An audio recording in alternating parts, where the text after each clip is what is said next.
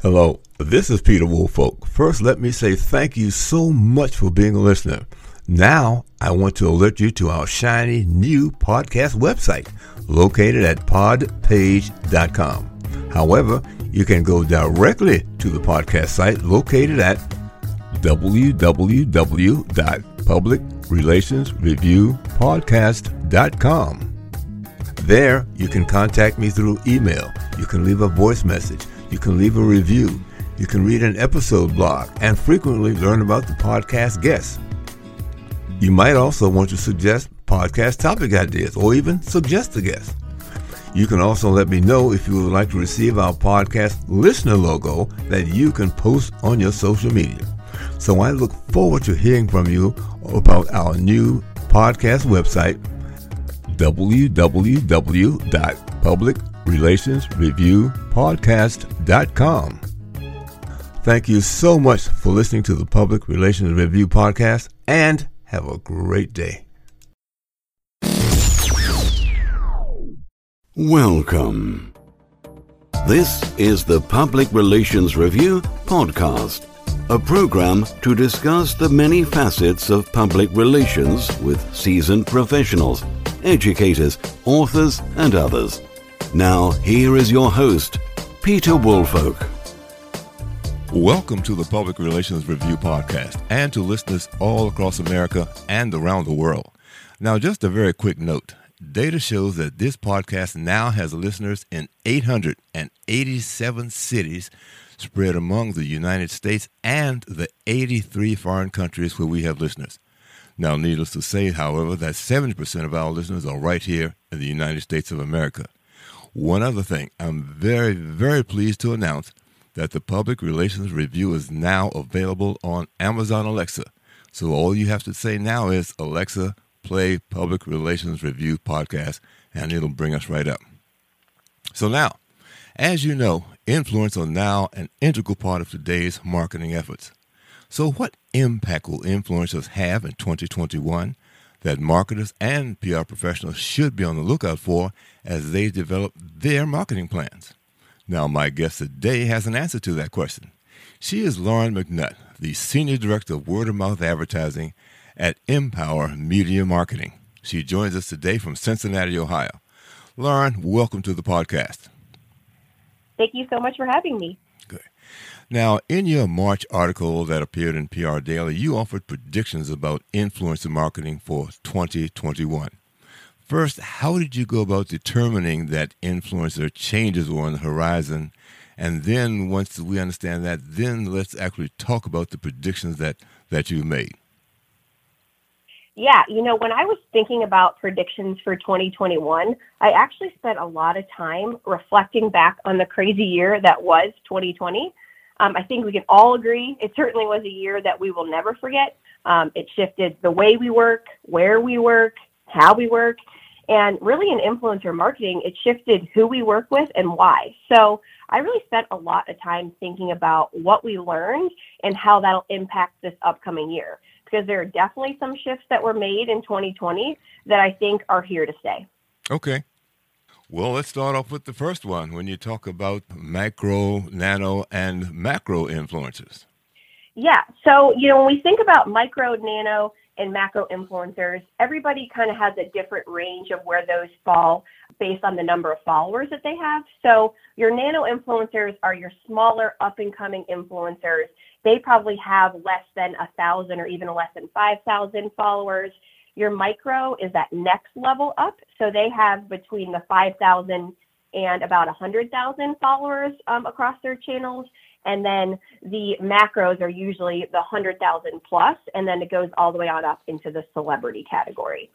So we've been talking a lot about how micro and nano influencers are going to be stealing spend from our macro influencers. So while there will oftentimes still be a place for our macros and even those celebrity influencers, we've seen a really sharp uptick in the use of micro and macro influencers. And there's a bunch of reasons for that. For one, they oftentimes see a higher organic engagement rate. That is thanks in large part to their carefully curated audiences. They also frequently go above and beyond for the brand. So whether that's because they genuinely love the product and or they're looking for more content to fill their feeds, but they're really great to work with for those reasons. And also, as you're on a tighter time crunch, since they are so eager to work with brands, they want to put their best foot forward. Plus, they oftentimes at this point in their career don't have an agent to be the bottleneck. So when working with micro and nano influencers, we've been able to get them contracted really quickly and get content in market extremely fast because they are so eager. So we do see the spend shifting from macro down to micro and nano influencers in 2021. Mm-hmm. Now, just for perhaps some of our listeners, how do you go about identifying influencers? Because maybe there's a new company here that they've got something that they would like to begin to present to the public. How do they find these influencers? Yeah, in our process, we start first and foremost by creating vetting criteria for who we're trying to find and why. So want to get alignment from the brand on what is of utmost importance to them. So if it's a new product, it might be, have they talked about something in the similar vein on their channels before? So we want to make sure that we're establishing what is most important to the brand and then looking really critically at the variety of influencers platforms, making sure we're not just narrowing in on one platform, but looking across the variety to make sure that their message resonates with our target audience. So we can do that the organic way and do some searching within platform, but there are a lot of tools depending on your budget that you can get your hands on, and that can help you with the vetting, that can do some searching. So we use a tool called Tagger, and we're able to go in, check out audience data, and also look through their content, what performs the best, and then do some searching within there for keywords to see if they're in line with the brand's overall objectives. Okay. Another thing that you bring up, of course, in authenticity, one would think that that's automatic. Why is that so important, and how do you go about judging whether they are authentic or not, or who needs to be authentic? Yeah, you're right. Authenticity has always been of utmost importance when it comes to influencer marketing, but somehow in 2021, it'll be more important than ever because our influencers are really, really under microscopes from their followers. And that's where that extensive vetting comes into play, because an internet troll will go back and they will read their content from years before. And so we don't want to put anybody in the limelight that may backfire and look really bad and put the brand on blast. So we want to make sure we aren't going viral for the wrong reasons. And so that's going back and not being afraid to really dig into their channels, see what they're talking about. As their followers have grown, has their message changed? Are they working with a variety of different competitors back to back, or are they loyal to one product? So it all really goes back to that extensive vetting. And while there definitely are tools to help, it is definitely an art and a science where we do need to spend some time with each of our influencers doing that vetting so we don't put someone forward that could, like I said, make us go viral for all the wrong reasons. So it's really important, perhaps, that if your intention is to become an influencer, to understand that your history might be a problem if, in fact, you have not been authentic since you started your efforts to become an influencer. Absolutely. And I think, just as we are putting them under a microscope and making sure that their content makes sense, we expect influencers to do the same for the brand and not just say yes because we may be willing to give them product or payment, but say yes because they believe in the product or the service that we're marketing. Because it really has to go both ways, because it's up to the influencers to make sure the brand is a fit for them, is a product they appreciate. And it's important for us to make sure that they would be the right fit to be spokesperson in one essence for the brand. Mm-hmm. Now, have you detected any sort of differentiation between authenticity between the, let's say, the nano, the micro, and the macro influencers? Have you detected ever any authenticity differentiation there? Not necessarily. I do think our micro and our nano influencers, they're trying to build up the brand. So they're definitely being careful with who they work with. Some of the ones that are maybe a macro or a celebrity, perhaps they've been around for a while. So there will be some maturation that happens over time. But I don't think necessarily the follower count is indicative of whether or not they are being authentic or not. Okay. Now, this is just another sort of exploration here, but in terms of influencers, how do you make a distinction? Let's say if you want to reach somebody that is well known, perhaps a TV person, maybe a sports person, or just a person who makes their living at being an influencer. How do you go about deciding how to choose between that range of people that might be available? Yeah, I mean, I think it depends on the overall objective. There are some influencers that really help move the needle in terms of awareness. So if that's your KPI, it may make sense to work with somebody that's a larger celebrity, has a natural built-in following there. But, if you are looking to perhaps move the needle with sales, we see a lot of success with working with the macro and the micro there, because people are going to their channels expecting for them to share products that are really great and that they appreciate. And, in 2020, when we weren't able to get out and in stores, people were looking to influencers to help them with their shopping. So we saw a large uptick in our lifestyle influencers, and they're able to show KPIs now where they're able to move the needle with sales. So it really depends on what you're looking to do in terms of awareness or sales, purchase intent, et cetera, of who you may want to work with to help share that message on your behalf. Mm-hmm. Now, is there a difference in terms of looking for influencers between products to promote and services to promote? I think a little bit. It just kind of depends on what that product or service is. I think overall it's a similar mind frame of setting up that vetting criteria and doing the extensive research, but it just kind of depends on the product or service who makes the most sense for that. Okay. All right. Probably the number 3 here, you talk about taking a stand is essential. Sort of expand on exactly what you mean by that. Yeah, it's funny. A lot of brands that we've worked with over the years have come to us and talked about wanting to become a lifestyle brand. I think a lot of people want that kind of genre tied to them. They're a lifestyle brand. And we've told them to do so. They really can't shy away from taking a stand on issues that matter to their consumers. So I know it takes a lot of guts to do that, because look at what happens with like a Nike and Colin Kaepernick. They obviously saw a lot of backlash from that, but they also have a lot of people that are very loyal to their brand that appreciated them taking a stand.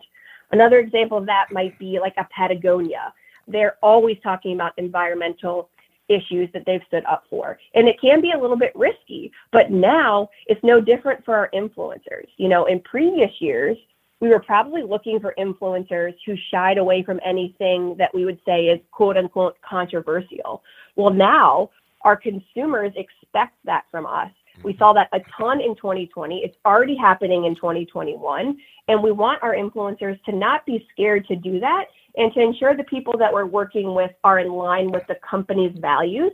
So the things that they're taking a stand on are in line with what the brand stands for and thus what their consumers stand for. So I would expect consumers and influencers to demand action in 2021 of the brands, just as our consumers are expecting influencers to demand action, and have it not really just be lip service, but what else are you doing? So just posting a black square isn't enough. We want people to be taking a stand and moving action forward to have a better America, or wherever country you're listening from, for all of us.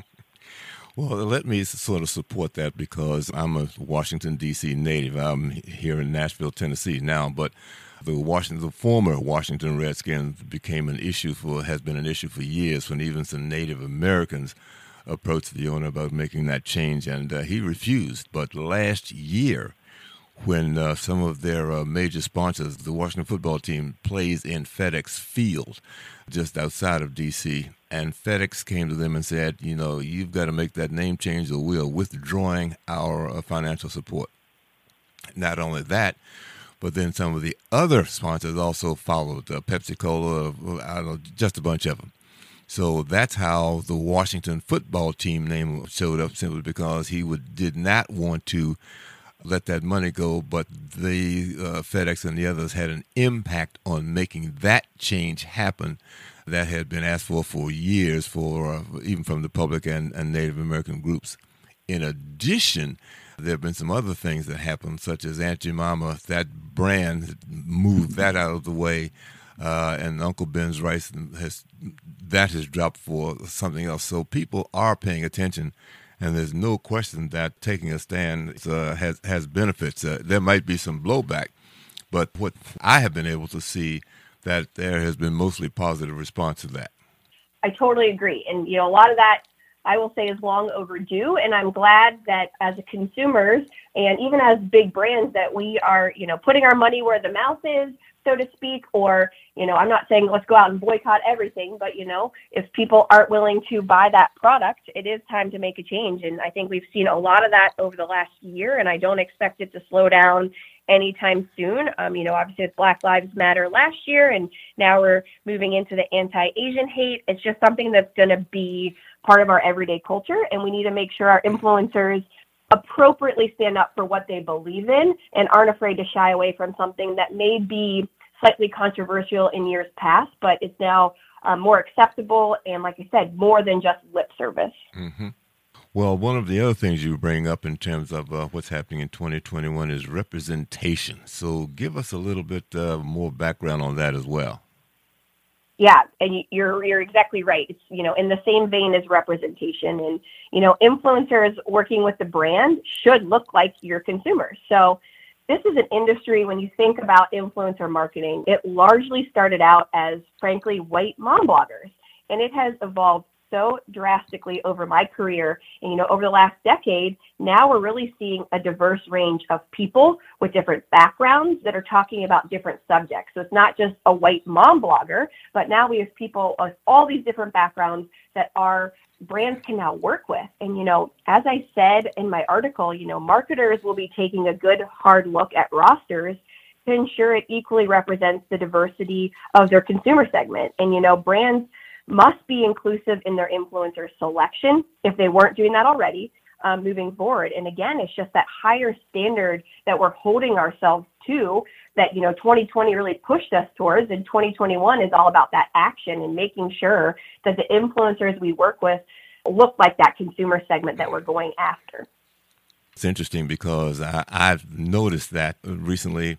When I look at TV right now, I can see far more Asian Americans in TV commercials, Hispanics. One of the other things that has really popped up is interracial couples. So the reflection of lifestyle changes, if you will, and full representation has become really, really very prominent, particularly on TV and perhaps even some print ads as well. And, perhaps through influencers. Yeah, definitely. It's funny you say that, because I was just thinking about when Cheerio came out with their commercial with the interracial couple, and it became huge news. And now, like you said, it's everywhere. It's kind of table stakes because, America specifically, we're a melting pot. There are interracial couples all over the place, and your commercials, your influencers, everything should be a representation of your consumer set so that your consumer can envision themselves wearing that product or using that service because people like them that look like them are using that. So it's been interesting to see how it was so shocking to see a lesbian couple or an interracial couple a couple years ago. And now you don't really bat an eye at it because that's what you're used to seeing in everyday life. And so it should certainly come to life in our advertising, in our media, in our entertainment. Well, one of the several groups of people that might not be that large, but somehow need to be present, I think of the disabled, seniors, that sort of thing. I remember maybe sometime last year I did a podcast here on marketing to the blind. So that broad group of disabled, a couple of years ago, I recall, I believe it might have been Walmart who had a disabled person in a wheelchair featured in a large print ad. So has that area, the disabled, do they have influencers as well? Oh, yeah, definitely. I mean, everybody has a story to tell, and we have certainly seen that across the board. And, there are people that are talking about serious health issues. There are people that are talking about living with disabilities. So, yeah, it certainly spans a variety of topics. And that's what's kind of cool about this space is that it's not so limited as it once was. But now there's such an opening for people to talk about everything from disabilities to cancer to diabetes, et cetera. And so there are opportunities not just for CPG brands, but, we work with healthcare services, and sometimes it makes sense to pull in influencers for that because they do have a following within their local market where they can talk about their health experience and where they received really great treatment. So honestly, what started out as such a narrow focus at influencer, like I said before, there are endless opportunities for a variety of brands and a variety of people to get involved in influencer marketing. Okay. Now, speaking of influencers, you mentioned perhaps your fifth issue here is that influencers will be testing new platforms. Let's talk about that for a second or so. Yeah, man. Oh, boy. Every time you turn around, it seems like there's a new platform or even a new feature within an existing platform that's launching. So as marketers, we have to educate ourselves on this constantly, which is extremely exciting and a little bit stressful. Obviously, in 2021, we saw the insane rise of TikTok. And then Instagram launches Reels to compete. And then Snapchat comes back up and they try to incentivize creators to come back to that platform. So it's constantly changing. And with all this competition, it's honestly an exciting time because it's a time that allows our content creators to dabble on these different platforms to see where their content potentially resonates. So the same thing goes for a brand. So marketers shouldn't really be afraid then to go ahead and dabble on different platforms because that's really just going to help them maximize the investment. The cool part about influencers is not only are they creating content for their own channels, you're tapping into their audience, their name, and their likeness, but a lot of times we're negotiating contracts where we have rights to their content as well. So we want to make sure that we're maximizing this investment that we're doing in consumer marketing content. And that means it doesn't just have to live organically in feed on social, but we could also consider using it in pre-roll or digital ads, or even, we're using an influencer in a print advertorial. So if we're paying for this content and we have a great partnership, don't be afraid to test and learn where it works best. And where it works best on March of 2021 might not be where it makes the most sense down the road. We just sat in yesterday, my team, on a webinar about Clubhouse. And so that's something where you take the visual aspect out of it completely. And that is more of a podcast-driven voice interaction as opposed to you go to Instagram for beautiful photos and some fun story content. But it is constantly changing. We have to have a finger on the pulse of it. And as marketers, not be afraid to dabble and see where content performs the best. Mm-hmm. Well, just what I would ask, because in this discussion, I very seldom hear the mention of Facebook and YouTube as platforms being used. Have they slipped out of the discussion? Or how are they being, and if they are, how are they being used in the influencer market? Yes and no. Definitely not YouTube. That will always be, a place for really great long-form content. So there will be a time and a place for brands to dabble in YouTube. They're in the home and DIY space and you're renovating a room or painting a room, something like that. There will always be a place, for more of that long form content that people will be interested in. And then Facebook, honestly, that can help for a variety of different reasons. It'll go away. I mean, they own obviously Instagram, so my paid counterparts will certainly want us to be having some stuff that runs on Facebook so we can do some great advertising on the paid side. So there certainly is a time and a place for them, but Instagram will probably remain supreme in terms of influencer platforms. But again, TikTok rose up so quickly last year, so we need to be keeping our eye on what they're doing and then what these other older, if you will, feels weird to say that about something like that because it's only been about a decade, but the older platforms to see what they're doing to evolve. So Snapchat, like I said, was kind of going by the wayside, and there's been all these articles about people that are jumping back on board and producing a ton of content and getting incentivized for the platform. So while you think about the new ones, I don't think the Facebooks of the world are going to go anywhere if Mark Zuckerberg has anything to say with it. Okay. Lauren, you provided us with a great amount of information today. Is there anything that you'd like to mention that perhaps we did not touch on? These are predictions. If 2020 taught us anything, it was completely unpredictable. So, I would love to talk with you guys toward the end of the year to see what changes we saw over this. And you can hold my feet to the fire, but I do feel pretty confident that a lot of this stuff is going to hold true because 2020 set the groundwork for it. And I'm glad that some of the changes were made, and, working with influencers is always evolving and always exciting. And, 2021 is just another year where we'll see a lot of change and are looking forward to what's to come. Well, thank you so much. My guest today has been Lauren McNutt, who is the Senior Director for Word of Mouth Marketing. at Empower Media Marketing in Cincinnati, Ohio. So if you've enjoyed the show, please, we'd like to have you subscribed, and please join us for the very next edition of Public Relations Review Podcast. This podcast is produced by Communication Strategies, an award-winning public relations and public affairs firm headquartered in Nashville, Tennessee. Thank you for joining us.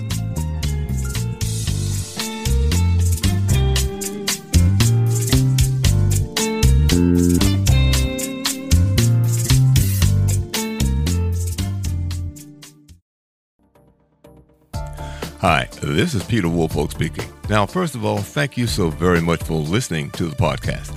Now, I am very excited to let you know that the podcast is now available on Amazon Alexa. You know the drill. Simply say, Alexa, play Public Relations Review Podcast, and she'll take it from there. And again, thank you for listening. And if you enjoy the program, please become a subscriber. Now, on to the podcast.